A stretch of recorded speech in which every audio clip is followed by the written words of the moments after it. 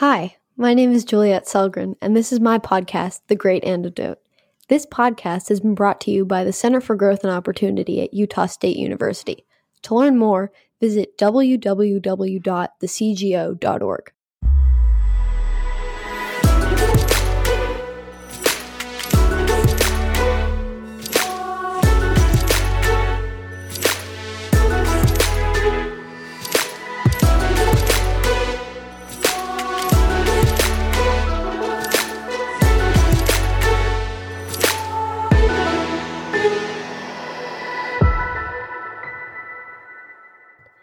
Welcome back. Today it is my pleasure to talk to Don Boudreaux. Don is a professor of economics at George Mason University and a blogger at Cafe Hayek. This is Don's second time on this podcast. The first time we talked about bad policies that people love, like the minimum wage, tariffs, anti-price gouging legislation. And for each of these policies, Don explained the unintended consequences that often achieve exactly the reverse of what they're supposed to do and what the people who push for them think that it will achieve. Today we're going to talk about a similar thing. We're going to talk about antitrust legislation. This is the first episode of a two-part series. In this episode, we will look at what antitrust is, its history, impact, and unintended consequences. In the next episode with Jennifer Huddleston of American Action Forum, we're going to be talking about antitrust policies specifically applied to big tech. Before I start, Don, I want to ask you, what is the most important thing people my age or in my generation should know that we don't? Or I guess, what is the second most important thing? Yeah, because I gave you, first I'm really honored to be back, Juliet. And during our first podcast, I gave you my first answer. But I'm going to give you another answer, which is almost as important, maybe as important as the first. And it ties in nicely with the first podcast we did several months ago and with the one that we're going to do today and the one you're going to do with Jennifer later. And that is beware of stated intentions. Nothing is easier than to proclaim a good intention. As they say, talk is cheap. Oftentimes, people who state good intentions, in fact, have good intentions. So I'm not counseling that we all be super cynical, but don't take it for granted that just because someone expresses a lovely intention, that person's true intentions really are as they are expressed. They might be different. And the second part of that is intentions are not results. So even when intentions are good, again, as they often are, even when intentions are good, it does not follow that the results that will emerge from the actions taken on account of those intentions will be what is intended by the people taking the actions. The world is full of unintended consequences. We talked about some of those in our first podcast, and I know that you've talked about a lot of these things with subsequent guests that you've had.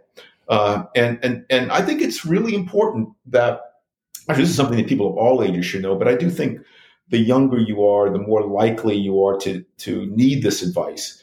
And that is, intentions are not results. They are different things. Good intentions might bring about good results, but good intentions are not sufficient to bring about good results. The constraints and the incentives that people operate in have to be aligned correctly in order to ensure that actions taken in accordance with good intentions, in fact, will lead to good outcomes as opposed to some other undesirable outcomes. People like to believe and they like to trust. And I think that's, especially the younger you are, you're not disillusioned by the fact that you know that people lie or that consequences occur regardless of what you say. So I think that's a great response. I think that I need to be more aware of that in my own life, and also everyone needs to be more aware of that. So thank you. So let's get right into it. I read in the Wall Street Journal the following, quote, "Lawmakers this week proposed breaking up big tech by reviving aggressive, turn-of-the-last-century style antitrust laws and enforcement measures," end quote. So what does the journal mean by turn-of-the-last-century style antitrust laws? What is antitrust, and why do so many people think it's important? So antitrust is a rather old-fashioned name for what Europeans call competition policy. But neither name is very descriptive. So antitrust in the United States emerged in the late 19th century. At the federal level, it happened in 1890 in something called the Sherman Antitrust Act, which is still on the books, and it is still the foundation of American antitrust legislation. The history is this. Until just after the Civil War, the United States was largely a series of local economies. There were no railroads, certainly no transcontinental railroads. Communication was poor because telegraph didn't arrive until the 1850s. Telephone wasn't going to arrive until the late 1870s and early 1880s. And so starting in the decades immediately following the U.S. Civil War, the U.S. economy underwent a massive, and I think for the good, transformation. It became for the first time a truly national integrated economy because of the spread of the railroad, because first of the increased communication ability due to the telegraph, and then later the telephone. You had all these technological advances happening that for the first time allowed people in one part of the country to compete effectively against people in another part of the country. And these changes so we're talking about 140 years ago, and changes that were I think definitely more jarring than were changes in our lifetime created by the internet. The economy became wholly different. It went from being agricultural to industrial. Now it's becoming service oriented. And so in the late 19th century, there arose very entrepreneurial firms that were able to take advantage of this new technology.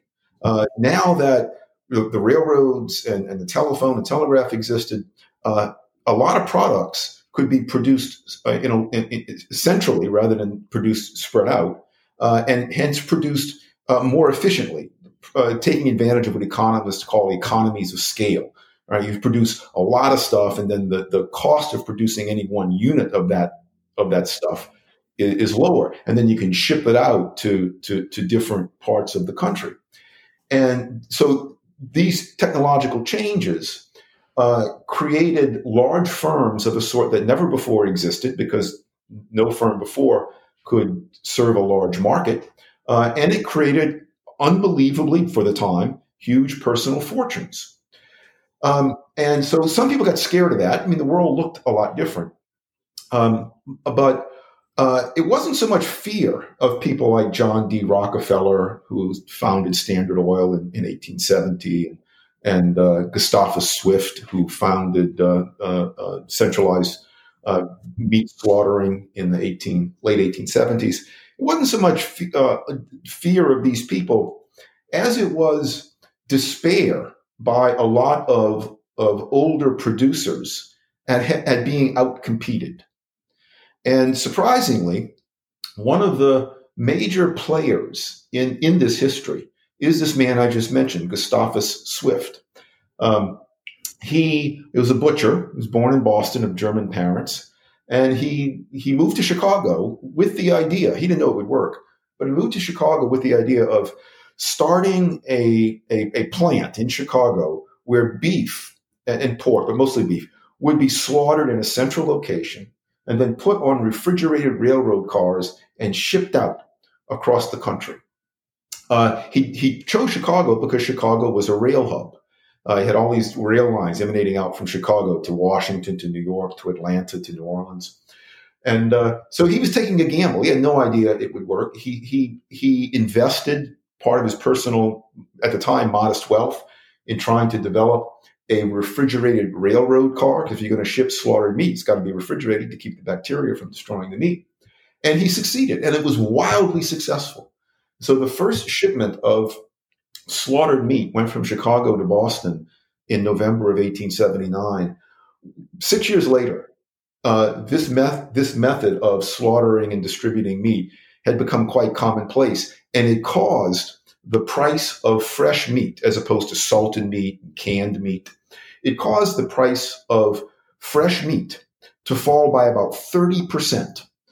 For the first time, many Americans who could afford to eat meat only on special occasions, it was a luxury, now could afford to eat meat on a routine, regular, daily basis. But what this did is it upended the old-fashioned butchers who now could not compete with the lower priced, and by the way, much better meat coming in from Chicago. So that's sort of a long-winded introduction to say that what happened in the late 19th century is that technology allowed the growth of very large firms that produced with incredible efficiency. These firms expanded output. They pushed prices down. Consumers were definitely benefited. But many producers were damaged. The older producers were harmed. But that's what economic competition is supposed to do. It's supposed to weed out less efficient producers in favor of more efficient and newer producers. The economist Joseph Schumpeter called this the process of creative destruction. It's a beautiful term.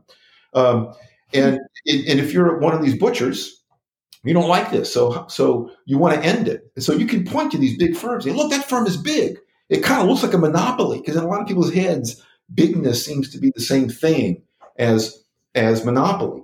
And if you look at, which I've done, not just me, but a handful of other people, if you look at the history of antitrust legislation in the United States, what you find is that it was not meant to protect consumers from monopoly prices. There is no evidence that there were monopoly prices at that time in American history. The prices that were charged by all these firms that were accused of being monopolies, the prices charged by these firms were all falling dramatically, and the outputs were increasing dramatically. That's the opposite of what true monopolists do. This is what happens when industries become more competitive. Antitrust was a clever, and I say that as an insult, it was a clever attempt by special interest producer groups to stop, or at least stymie, this kind of competition that was put forth by these new style entrepreneurs taking advantage of the new technologies that arose right after the Civil War. So this kind of leads me right into what I'm about to say, what I'm about to ask. So you're talking about like the beginning of that time, the beginning when there's like Rockefeller and what papers used to call, quote, robber barons, the people that became rich allegedly because of ruthless and immoral business practices. The argument that you mentioned that they used a lot back then and today, I should add, is that we need antitrust legislation to promote greater competition in the marketplace to protect consumers from monopoly power. So can you explain an economist's definition of competition and compare it with the definition of competition used by those who want to regulate the conduct and organization of corporations?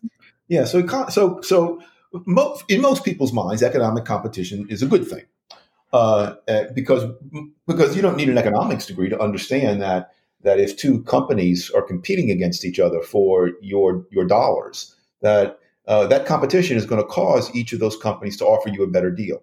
If one of those companies had a guaranteed market, if you were prohibited from spending, let's say you're shopping for a pair of jeans and there's only one company that has the legal right to sell jeans. Well, that company's not going to be very responsive to you.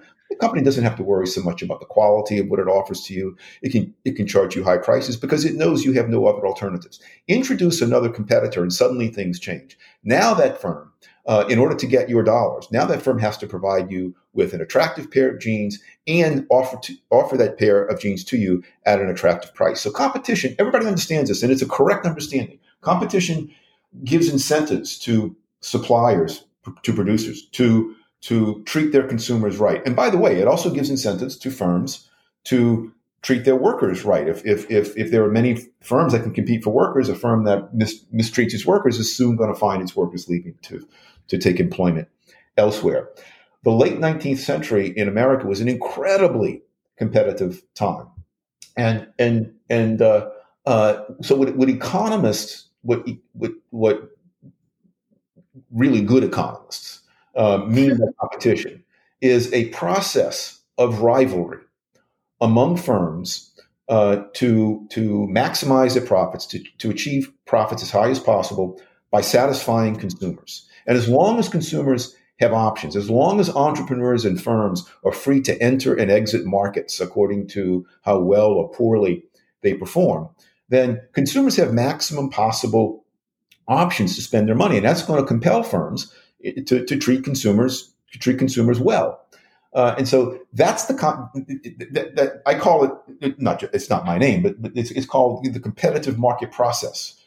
So if today some firm has no direct competitors and it's charging prices that are too high, that's a lure. That's like catnip for other entrepreneurs to come in and compete with that firm. And that's what we see happening over and over again in economic history. That's what was happening in the late 19th century. But if you define competition wrongly, then you get things wrong. Competition is not determined solely by whether or not firms are big or small. You can have highly competitive markets when firms are very big. You can have monopoly markets when firms are very small. John D. Rockefeller, contrary to historical myth, did not have a monopoly. John D. Rockefeller, at one point, sold about 98% of refined kerosene in the United States. This was in the 1890s. And people will say, "Oh, John D. Rockefeller controlled 98% of the market." That's completely wrong. He didn't control 98% of the market. Consumers were free to buy their kerosene from other oil producers. There always were other oil producers. John D. Rockefeller had such a large market share because he was relentless at keeping his costs low and hence his prices low, and his price and the quality of his products really, really high. Fun fact. As everyone knows, John D. Rockefeller's firm was called Standard Oil. Sounds like kind of a boring name, right? Standard Oil. But at the time, it wasn't boring. One of the things Rockefeller pioneered was kerosene was the main product back then in the late 19th century that was refined from crude oil. John D. Rockefeller pioneered making the quality of his kerosene standard. So people knew what they were getting, right? When you put a certain amount of kerosene into your lamp, you get a certain amount of firepower, as opposed to it being random. And so John D. Rockefeller standardized the quality of kerosene. It was called Standard Oil. That was something that was valuable to consumers. He was a pioneer in doing that. No other firm did it right away. And so John D. Rockefeller, he's a great hero of mine. He was relentlessly competitive. You know, the biographer Ron Chernow wrote Titan, which is a biography of Rockefeller. Came out more than 20 years ago, and it's a great biography. But it's curious. Chernow, he in writing it, he expressed his mystification. He says, you know, everybody loved Rockefeller. Even his workers loved him. Consumers loved him. It's odd that the only people who didn't love him were his competitors. I'm not quoting directly. I'm paraphrasing, but that's what economic competition is supposed to. Economic competition is supposed to make life difficult for firms in order to make life better for consumers, and that's what we saw happening in the late 19th century.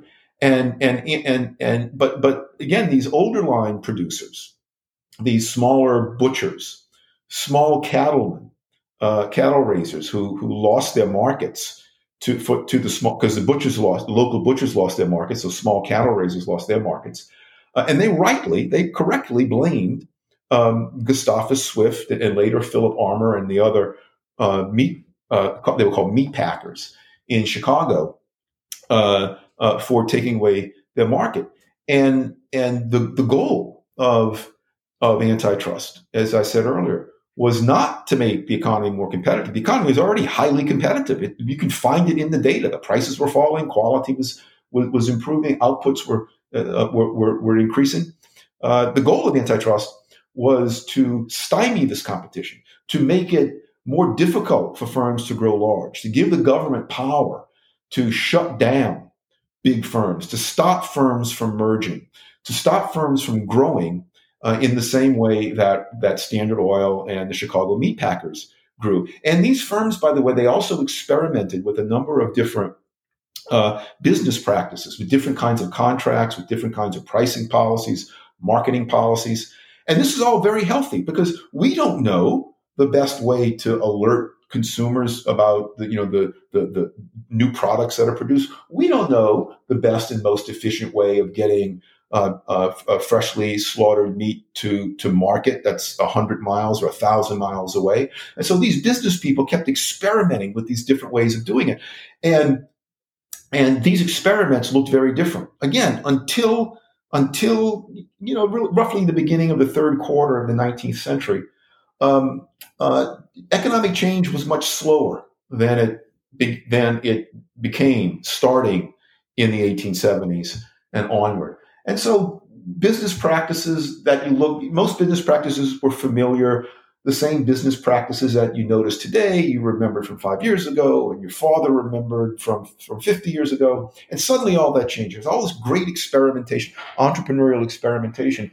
But things that are unfamiliar, of course, are scary to a lot of people. And it's very easy to demonize these unfamiliar business practices and to say, oh, look, this person is using a particular kind of contracting with suppliers, and that's suspicious. That's likely to bring about harm. We should have the government empowered to prevent that. Let me just say one more thing before I shut up my rambling and let you ask the next question. I just want to emphasize that the economic historians, Bob Higgs, Tom DiLorenzo, Gary Leibkap, Tom Hazlett, who you've had on this program, have gone back and actually looked at, and I've done it myself, gone back and looked at the performance of the American economy in the late 19th century. It was an incredibly competitive time. There is no evidence that monopoly power was on the loose. There was no monopoly power that the Sherman Act or any other antitrust act back then could possibly have been intended to combat, because it didn't exist. It was just said to combat monopoly because that was an easier way to sell it to the general public. Well, so I was just thinking, I took an IB business class last year, so sometimes I consider myself an expert, but I'm definitely not. It sounds like they're just good businessmen, not that they're ruthless or immoral or that they are doing sneaky things. It just sounds like normal things you do to try to advance your business. And I don't know, I appreciate that. And it's also kind of funny how the only people who don't like Rockefeller, who don't like these people, are competition and people today looking back on it. Yes. They weren't their consumers. How would they know? If the consumers loved him, then doesn't that mean he did a good job? Isn't that the point of buying something from someone? You want to be satisfied by what they provide you with for what you're paying them for?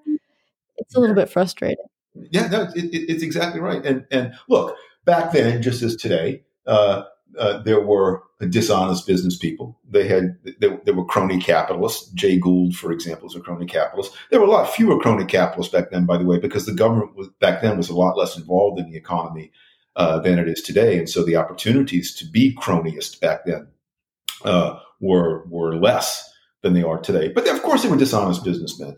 Some businessmen were better than others, but Rockefeller, Swift, Commodore Vanderbilt, James Buchanan Duke, who founded the American Tobacco Company, the Gail Borden who founded Borden Milk Company, was now Borden sells milk, and Elsie the cow.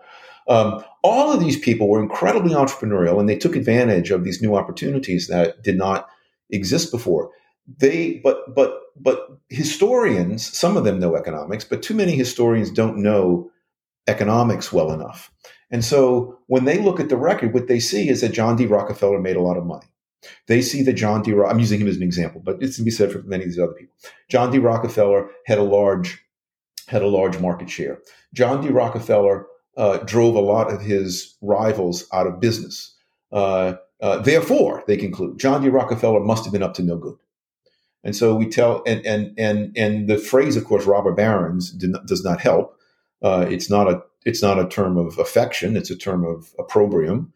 But look at the record of. I challenge your listeners to actually read the history by good historians of businesses back then, and what you'll find is that these business people, call them ruthless if you will, while ruthless in dealing with their competitors, they made life really, really much better year after year for consumers. And by the way, even ruthless is the wrong word. To say someone's ruthless against a competitor, all that means is that that person is offering consumers a better deal. John D. Rockefeller couldn't compel anyone to buy from him. The only reason he could get people to buy from him is by lowering his prices and offering higher quality.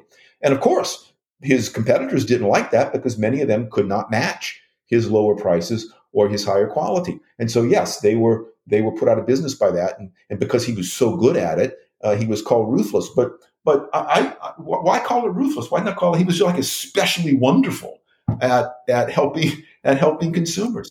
And his fortune, I am convinced, his fortune, every penny of it, represents a multiple of social benefits that man bestowed upon humanity back during the time when he was operating Standard Oil. We've talked a lot about the start of antitrust legislation and how it was used during that time, but it's still very much happening all the time today. There are many cases of large companies butting heads with the government on antitrust laws.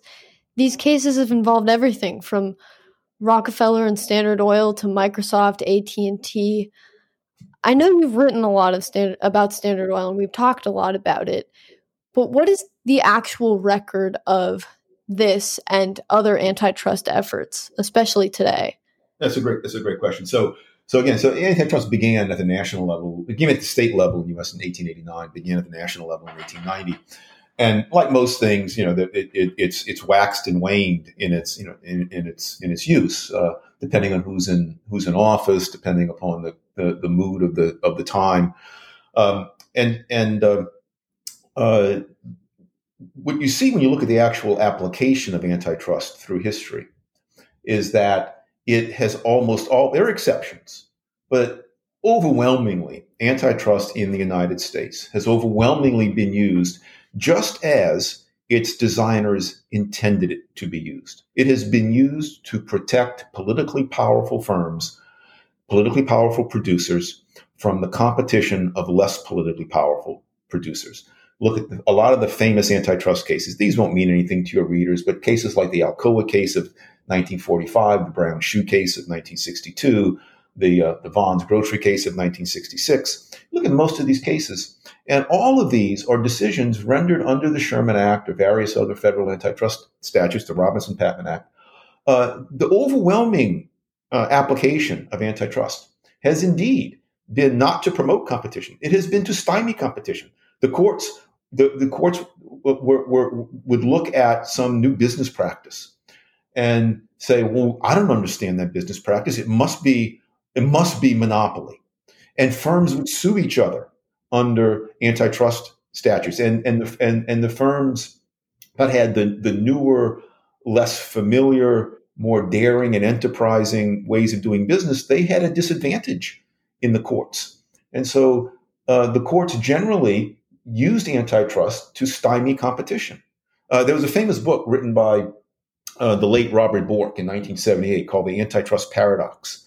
So it was written just as we were approaching the 100th anniversary of the Sherman Act, which was, again, enacted in 1890.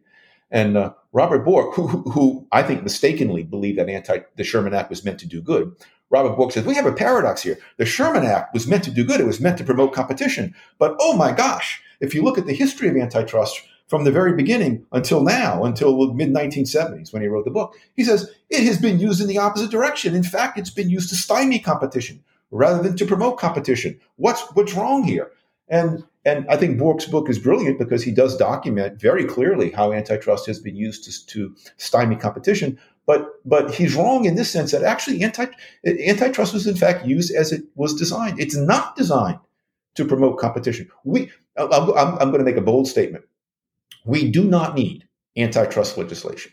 We could get rid. In fact, I endorse getting rid of all antitrust legislation pronto, immediately. I would press a button and get rid of it. Markets, as long as government does not prevent entry into markets by new entrepreneurs, which of course it should not do, markets are abundantly competitive. They are amazingly, robustly competitive. Excess profits earned in markets, again, it's like catnip to a cat. Firms and entrepreneurs just cannot stay away from it. So the moment any firm starts to abuse its customers, not treat its customers as well as possible, what we see is other firms rushing in to take advantage of that lapse in efficiency.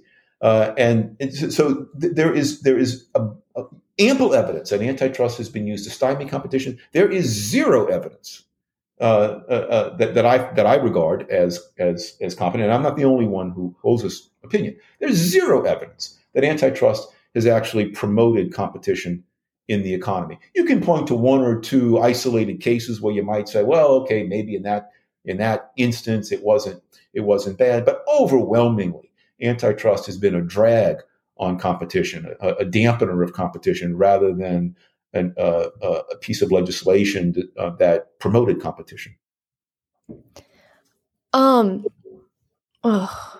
It's just it just doesn't sound good. And that kind of, when you said that guy's book, he made the mistake of thinking that it was intended for a good purpose. Mm-hmm. It kind of reminded me of what you said was something important that we should know that we don't, is to beware of the consequences. And even if maybe one person who the competition, who the special interest groups sold this idea of antitrust to, even if they thought it was a good idea, that it would have a good impact, you have to look at the consequences. You have to know, you have to pay attention to that. And I don't know, that's just kind of, I was like, ooh, connection. Yeah, I remember when I read, it was Robert Bork, who's most famous today because in 1987 he was nominated by Ronald Reagan to the Supreme Court, and the Judiciary Committee, chaired by then Senator Joe Biden, was very hostile to Bork, and so that's how Bork is mostly known today. But to me, I first encountered him because I read this great book of his. It's still a very, very good book. Even though it's 42 years old, it's still actually very worthwhile to read. And I remember reading it not long after it came out, and so I read it probably in 1980. And I remember thinking, when I finished the book, I remember thinking, well, gee, Professor Bork, at the time when he wrote it, he was a professor of law at Yale. I remember thinking, gee, Professor Bork, if antitrust has been so horribly misapplied for 90 years, right, why would you think it's going to get better in the future? If you can't get something right in almost a century, I think the best course is to get rid of it, to scrap it. And but Bork, for some reason, still had faith that antitrust could be reformed. I don't think it can be reformed. I think by its nature, it is a tool meant to be used by powerful producer groups to protect themselves, to get government on their side, to protect themselves from competition. I don't think the economy needs antitrust to remain competitive. In fact, I think antitrust is itself an obstacle to competition. On June 20th in 1890, Congressman William Mason said that, quote, trusts have made products cheaper, have reduced prices, but if the price of oil, for instance, were reduced to 1 cent a barrel, it would not right the wrong done to the people of this country by the, quote, trusts, which have destroyed legitimate competition and driven honest men from legitimate business enterprises, end quote. Yeah, go ahead. It just seems wrong. I can't even think about this. in the proper way. So can you kind of unpack what he's trying to say or what he thinks he's saying? You're quoting from the congressional record of the debates over the Sherman Act in 1890. He at least, William Mason, and he wasn't the only one, but he at least had the decency to be honest about what he was about. He admitted, at the time it was almost impossible not to admit, because everybody knew it who was alive in 1890. He admitted that the outputs sold by the so-called monopolists, the so-called robber barons, that these prices were falling fast. He admitted that the outputs were going up, were rising, all stuff that should not happen with a true monopoly. But he was complaining. He just had the decency to be honest that he was complaining not about true monopoly. He was complaining that these firms are so competitive that they're making life difficult for these other producers who simply aren't efficient enough to compete with these new firms. Now, we can all feel sorry for the local butcher who can't compete with the new style method of buying meat when meat is now slaughtered centrally in Chicago and shipped on refrigerated railroad cars across the country. We can feel sorry for that butcher, but to say that Gustavus Swift, for example, was not competitive is clearly wrong. To say that John D. Rockefeller was not behaving competitively because he was lowering his prices is clearly wrong. Yes, a consequence of this highly efficient, highly entrepreneurial and dynamic economic behavior was indeed to cause less efficient business people to go out of business and to find other lines of work. That's what competition is supposed to do. And so that quotation that you read from Mason, I'm very glad you did. That is evidence as firm as evidence gets that the real point of the Sherman Act was not to promote what economists think of as competition, and indeed what the ordinary person thinks of as competition. That the real purpose of the Sherman Act was to protect smaller, less efficient, but politically influential producers from the new kind of competition that was emerging as a result of these economic changes that were underway back then. So Mason, at least he was honest enough to admit. Now he was incorrect to describe what he was doing as promoting competition, but he was honest at least enough to recognize that he was trying to protect not consumers, he was trying to protect producers. And an economy that tries to protect producers at the expense of consumers is not an economy long destined to be prosperous. You want to get rid of antitrust completely, but a lot of people say that, it's the case, like, you need to protect consumers from monopolies, from companies that can hurt consumers. Is it ever the case that that's possible, that a company can get so big that it conducts itself in a way that hurts consumers? It's hard to say in this complex world of ours that something is never possible. Almost anything is possible, but the vast majority of things that are possible will never happen. It's possible I'll be killed right now by an elephant falling through my roof, right? Could be a flying circus, right? And it's possible, right? But it's highly implausible. And I think that scenario that you just sketched out is highly implausible. You can tell a story. You can write down a theory on a nice piece of paper that shows that a company can get so big that consumers are hurt. We don't know of any instances in actual reality where that has happened. Companies grow in the market to the extent that they are able to please consumers. To the extent that they can't, they don't grow. If a company grows too big, then what that means is its costs of that extra size are not covered by the prices that it's able to charge. And so the firm has an incentive to shrink back to the efficient size. If the firm, for a moment, does get very large and is able to jack prices up too high or restrict output too much, once again, that is an incredible lure to other entrepreneurs to step in and try to compete for those consumers' dollars. And that's what we see happening over and over and over again. I do not trust people who are elected to office, their specialty is getting elected to office. Their specialty is not evaluating the industrial landscape. I do not trust politicians. I do not trust government bureaucrats. I do not trust judges. I do not trust juries. I do not trust college professors, whether they're law professors or economics professors, to know how big particular firms should be. How big a particular firm should be can only be discovered by the actual competitive process. There's no way you can go to a court and say, Judge Jones, you who have a law degree, you who've spent your life studying law and writing legal cases, I want you to judge whether or not this firm is too big. How in the world would Judge Jones know that? I'm not being critical of Judge Jones.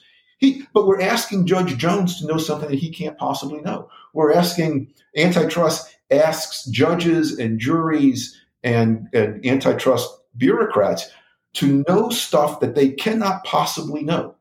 And just because the intention is good, getting back to our initial opening, doesn't mean it's going to work. So no, I think in practice, I don't at all worry about firms growing too large. If a firm grows large, my assumption in the market, my assumption is that that firm grows large because it's serving consumers especially well. And the moment it stops doing that, I have no reason to believe that some other firm won't come in and outcompete it, or that firm itself will shrink of its own accord in order to survive.